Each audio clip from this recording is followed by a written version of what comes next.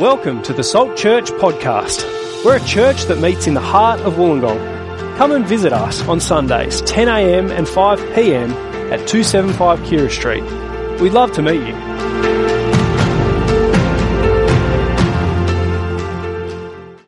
As we think about this Christmas season, but as we think about something even more important, the work of the Spirit, in Romans chapter 8. So I'm going to pray for us. Our great Heavenly Father, we do thank you for the things you're doing in our midst, the lives that you're changing, the work of the Spirit that's so evident when someone puts their faith in Jesus and everything changes. Father, thank you that you've done that work in us, in many of us here. Lord, please continue to do this work by your Spirit. Lord, please help those amongst us who are still thinking on these things, still wondering about Jesus, who he is, what he's done. Lord, please help them even today. And Lord, again, by your Spirit, help us to hear your voice this morning clearly, the promises, the comfort, the rebuke, the challenge this morning as we look into Romans chapter 8. And we pray it for Jesus' sake. Amen. Well, massive question on the table this morning as we come into Romans chapter 8, starting at verse 5. And here's the question: how would you know if you are really saved? How would you know if you're really a Christian, really a disciple of Jesus? A super important question, isn't it? A friend of God, or are you still an enemy of God? I reckon that's a super important question for us as a church. If we're all about making disciples, lifelong disciples of Jesus, how would we know when we've actually made a disciple of Jesus, a lifelong disciple of Jesus? But it's super important for us personally, isn't it? Because how would I know that I'm with Jesus and he's with me? It's really important, isn't it? As you think about that last day, the eternal things, when you get there on that last day and God is there, is he going to say, "Well done, good and faithful servant, welcome home"? Or is he going to say, "I never knew you"? It comes up in Romans chapter 8 because we've heard the promise last week. There is now no condemnation for those who are in Christ Jesus. What a wonderful promise. But does that promise apply to you? Are you in Christ? Now, last week we saw a sure and certain way to know. Here it is: to trust in Jesus, to depend on him, to rely on him, his life, his perfect righteous life, his death for your sin on your behalf, his resurrection. If you rely on him and trust in him, there is the doorway into Christ. You are now in Christ. You are now benefiting from all the things that God has done on your behalf in Jesus. What a wonderful thing. If you have put your faith in Christ, you are benefiting from the greatest transfer that's ever taken place. His life in place of yours. His righteousness has become your righteousness. He died in your place for your sin. Now you hear those words, no condemnation. Now you are forgiven. Remember that phrase I kept saying last week? Everything that is true of Jesus is now true of you. What an awesome thing.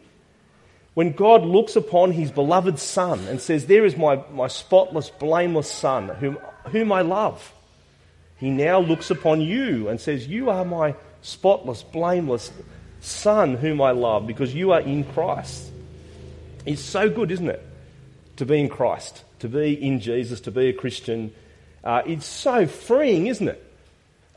Jesus has done all the work. It's his life, it's his death, his resurrection on our behalf. We need to trust him. And we are in Christ. There's how you know. Trust Jesus, rely on him, depend on him. You have no condemnation. But there's something that follows that. There's something which is what today's passage is all about. There's another way you would know whether you are in Christ. And it doesn't bypass faith in Christ. In fact, it is sure evidence that you have put your trust in Jesus. Do you get me clearly there? Here's a way that you'll see that you're in Christ, that you really have put your trust in him. It's all about an experience that has happened to you. It's all about an experience that continues to happen to you. It's something really, really noticeable in your life. It's something that I'd be surprised if others haven't noticed in your life. As they get to know you, it'll become very clear. Look with me. Have your Bibles open. Romans chapter 8. Look at verse 4. It's those who live according to the Spirit. It's those, verse 5, who have their mind now set on what the Spirit desires. Here is the person who is governed by, directed by, controlled by God's Spirit, verse 6. Because Paul's opening up in this section two massive worlds that exist. Two realms, two kinds of people, and you will find yourself in one of these two realms. You cannot be in both realms. You won't switch between the realms. You'll be in one of these. And notice with me, they are two very distinct worlds. I wonder whether you picked this up as you heard the passage read this morning. But I want you to think with me, which world are you living in? What are you governed by? Look at it with me in verse 5. There are those who live according to the flesh. They have their mind set on what the flesh desires. And then there are those who live in accordance with the Spirit. They have their mind set on what the Spirit desires. Now, the mind governed by the flesh is death. But on the other hand, the mind governed by the Spirit is life and peace. The mind governed by the flesh is hostile to God. It does not submit to God's law, nor can it do so. Those who live in that realm of the flesh cannot please God. It's got a lot to do with your mind, what you've got your mind set on, your will, your heart, your affections. It's actually getting at your soul, who you are. Where are you at? What do you love? Which one are you part of? Very, very distinct, isn't it? The flesh is full of death, hostility to God, doesn't submit to God's law, cannot submit to God's law, doesn't know God, dead to God. And then there's the person who's alive to God, has life, has peace, is governed by the Spirit. Look at verse 9. If you're in the realm of the Spirit, it goes deeper. The Spirit of God lives in you. The Spirit of God lives in you. And if you don't have the Spirit of Christ in you, you don't belong to Jesus. Verse 10, if you're in the Spirit, your body will die. You're still caught up and affected by sin and death. Your body will die. But the Spirit will raise you to life, because that same Spirit that's in you also raised Jesus to life. Does that remind you of something else in Romans? All those who are in Christ died with Christ, Romans chapter 6. All those who are in Christ, just like Christ rose from the dead, you will also rise from the dead. Now he's using very similar language, isn't he? If you're in the Spirit is within you, then what happened to Jesus will happen to you. He will raise you from the dead. Well, how would you know if you're in this realm of the Spirit? Now, picture this scene with me. I've got a picture up here of, it's meant to be a sewage tank, a sewage pond. So picture a man standing on the edge of this sewage tank, full of disgusting sewage. Someone hits him over the head with a rock. He falls into the tank. His whole body is covered in gunk, in sewage, in who knows what. You get the picture? He's completely caked in it. He's lying there. Now, how would you work out whether he is alive? How would you work out whether he's alive? What's the sure sign that he's alive? Not the cause of him being alive, but what's one sure evidence that he is alive? Isn't it that you see him flapping about? You see him trying to get out of that pond, trying to remove the gunk, the sewage from himself, to get out of there. Who are the ones who live according to the Spirit? It's the ones trying to get out of sin. It's the ones trying to get out of sin. Because the mind set on the Spirit is alive to God. A massive change has taken place. They now do what the Spirit of God desires. It's the very opposite of what the flesh desires. Happy to sit in sin, hostile to God, cannot obey God, cannot please God, is dead in the water. And it raises a question, doesn't it? If you're dead to God, if you don't know God, if you're in the realm of the flesh that's painted in such stark pictures, hasn't it been raised to you, hasn't this come up in your mind? What about good people? What about people who are good moral people? What about my friends who are good moral people? Now, I don't think Paul is saying here that if you're in the realm of the flesh, if you're dead to God, he's not saying you're as evil as you could be. He's not saying that. That's certainly not our experience, praise God. He's also not saying that you commit every possible sin that you could commit. And he's not denying that you could be good, you could be generous, you could be kind. And isn't that so good that that's the case? That before the Spirit of God took hold of your life, there were still lots of good things that were happening in your life. And aren't you so thankful that God in his kindness shares his grace? Good things come out of even those who are hostile to God. They can be generous, they can be good, they can be kind. That is a great gift from God. But at the heart of it, there's something else going on, isn't it? You're living, if you're in that realm of the flesh, you're living to your own values and your own priorities. And you may do good things, you may have a moral compass, but actually it's got more to do with what you think is right. It's got more to do with what you think is good, whether God thinks it's good or not. I don't know whether you've heard this illustration before. It's the picture of the good sailor on the sailing ship. So imagine with me, you're on a sailing ship. We're back in the 1800s. This is the kind of ship you're on. So it's good, isn't it? This week we're not on a plane. We're not sponsored by anyone. This is not a free plug for an airline. People were getting concerned.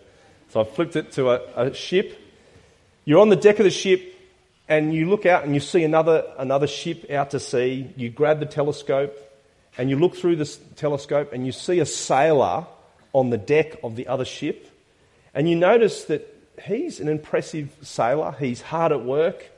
He's respectful to the captain. You can actually see that he's helping other sailors. A sailor's injured and he's assisting that sailor. Over time you realise this guy's been working a long time on that deck. He's actually taken an extra shift for the sailor who's sick below deck. And in every way you go, wow, that guy is impressive. That guy is a model sailor. Now here's the thing. Is he a good man or is he a bad man? Surely he is a good man. But then you pan back and you realise he's actually on a pirate ship. He's actually flying under the flag of the Skull and Crossbone. That ship has a completely different mission. That ship is heading in a different direction. He is part of the rebellion. For all his goodness, all his respect and honour, you actually see it all now completely differently, don't you? As you pan out and you see that, you realise all of that good actually operates towards a different end, an evil end. Now you realise that, well, his honour, his morality, his respect is massively coloured by the team that he's on. And so, isn't it true that you can be a good person, you can be a moral person, you can live a life that many people would say that does look good, but it can still be offensive to God because your morality, your honour is exercised in the way that you want to exercise it. What you think is good to your end. And that's the heart of sin, isn't it? That's what happened back in Genesis chapter 3. It's actually saying, God, I want to live in your world, I want to enjoy your world. I might choose to be a good person, but I'm going to do it my way. It's what I think, really. And you can do that in two very distinct ways, I reckon. I reckon you can do that incredibly politely, incredibly quietly, as a good person, or you can do it as a complete ratbag. You can do it as someone who shakes their fist in great anger towards God and great anger towards other people. Do you remember the TV series Underbelly? It was a pretty awful series in many ways. I haven't seen it all. I'm not recommending it to you. It is pretty graphic. But there it is. It's all about Melbourne's criminal underworld. So here is gangs of men, mainly, in organised crime, murderers, thieves, drug dealers. It's full of immorality and cheating and backstabbing and violence and all kinds of stuff. And you can imagine some of the scenes that will be in that series. You can imagine how awful it is. It is the sewerage pit that they're living in. But you know the most shocking thing I found about that series? You know the thing that really hit me in the face, because I think I was prepared for everything else?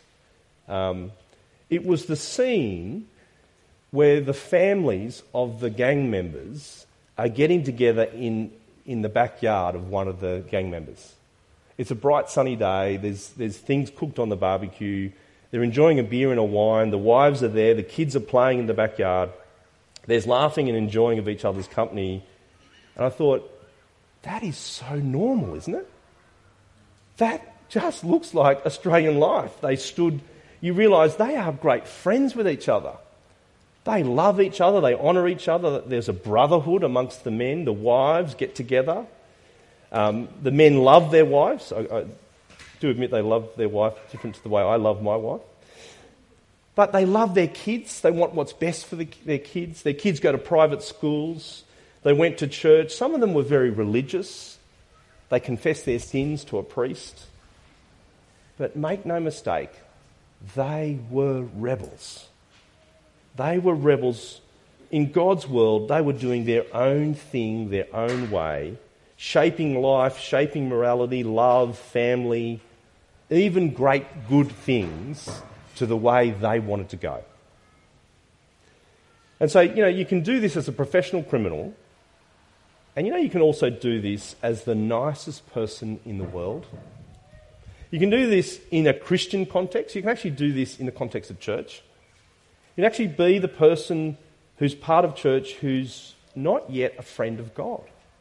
You're still running your own race. You can kind of look like you're loving God. You can look like you want the things of God, but you're actually a pretender.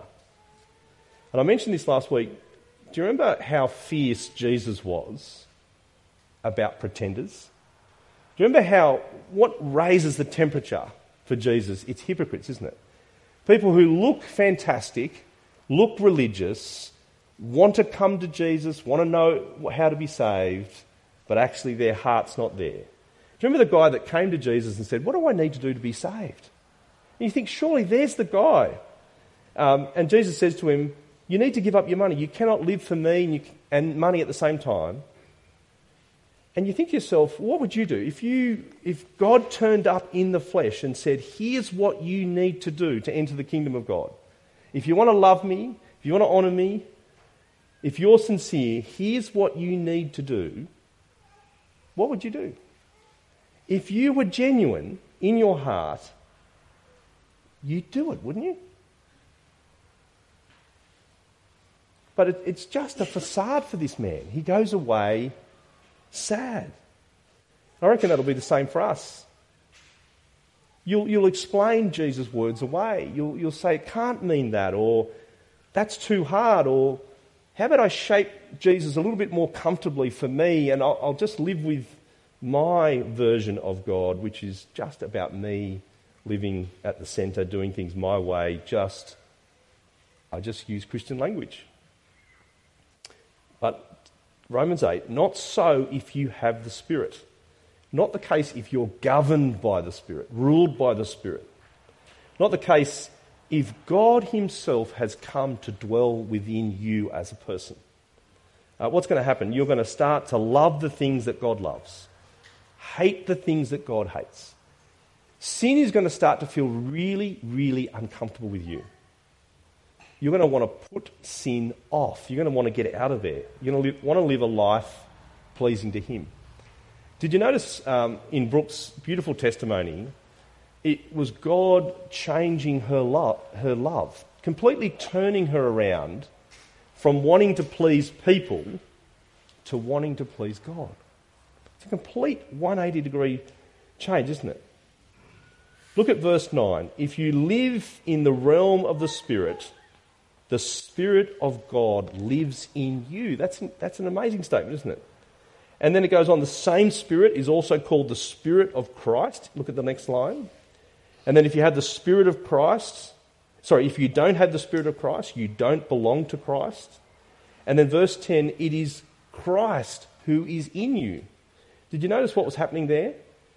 The Spirit is the Spirit of God, who is the Spirit of Christ, who is Christ in you.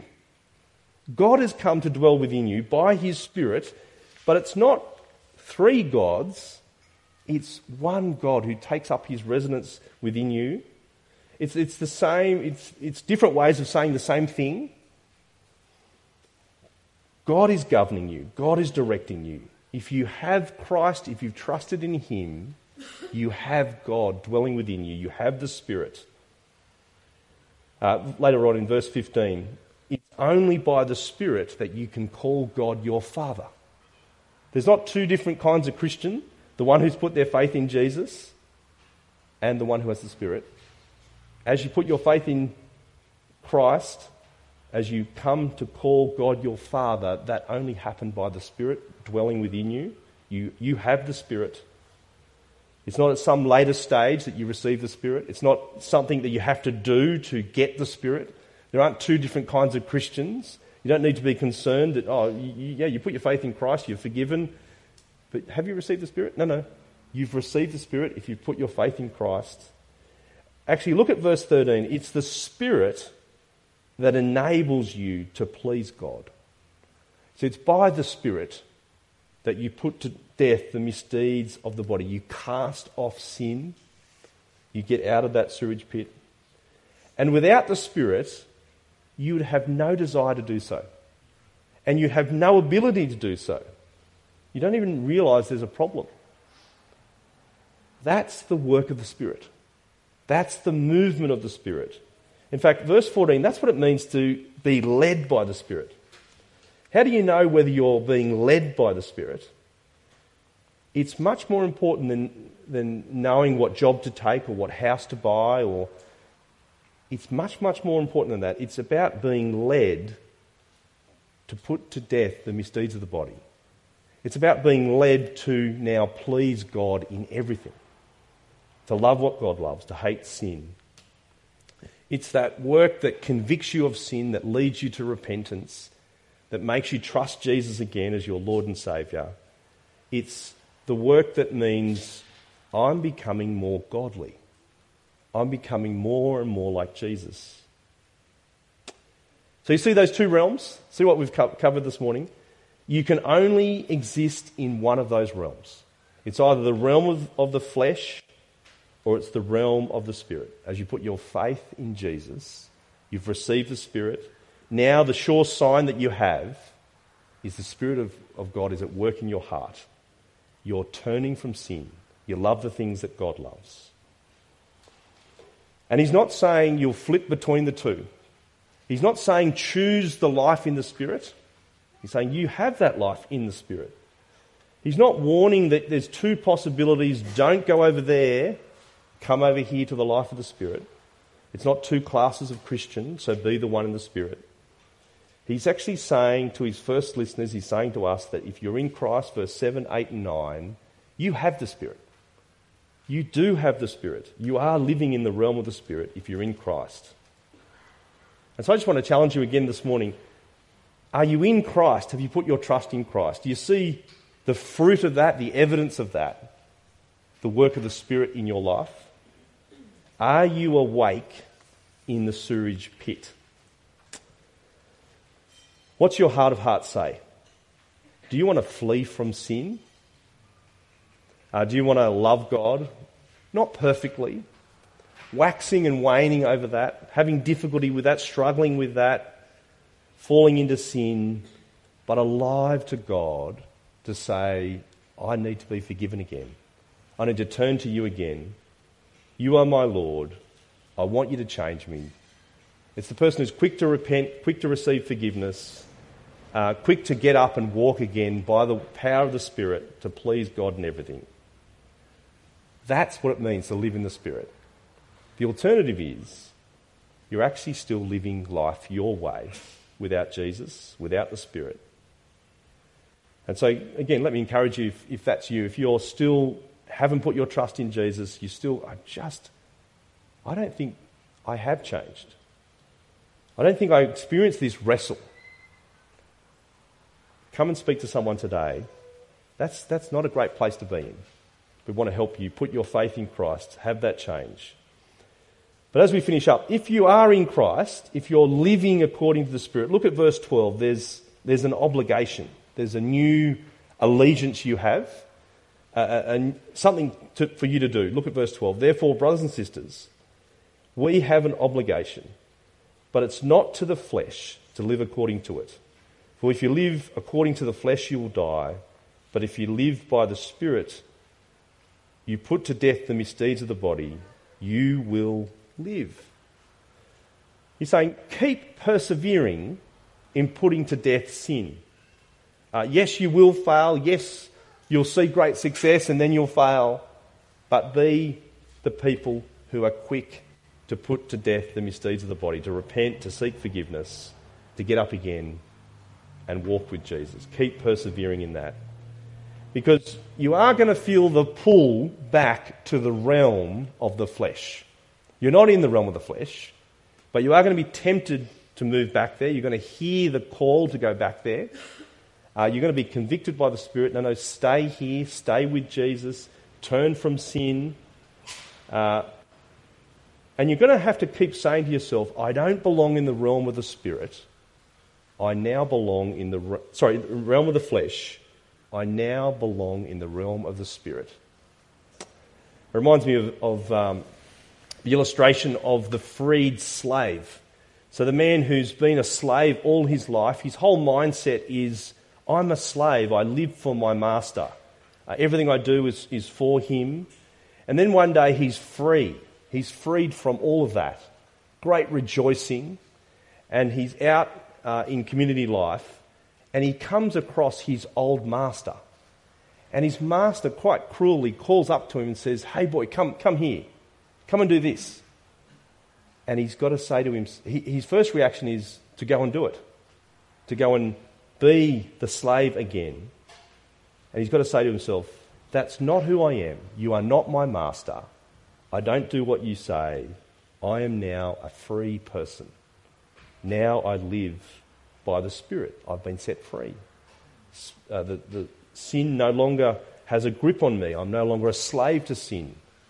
I'm now free from condemnation. I'm going to pray for us now as we think further into these things and give thanks that God has done great work of the Spirit in our lives. So let's pray. Now, great Heavenly Father, thanks again this morning for the reminder of the awesome work you've done by your Spirit. That as we put our faith in Christ, because of what Jesus has done, his righteous life in our place, his death for our sins, you have now entered our lives by your Spirit, the Spirit of Christ. And now you are changing us, convicting us, shaping us to be more like Jesus. Father, please, for those of us who are in Christ, help us to keep putting to death sin. Keep saying no to the old life. Father, help us to keep in step with the Spirit that brings freedom, the Spirit of truth, of life, of peace. Father, help us to lean into these things. Help us to encourage one another with these things. And we pray it for Jesus' sake. Amen.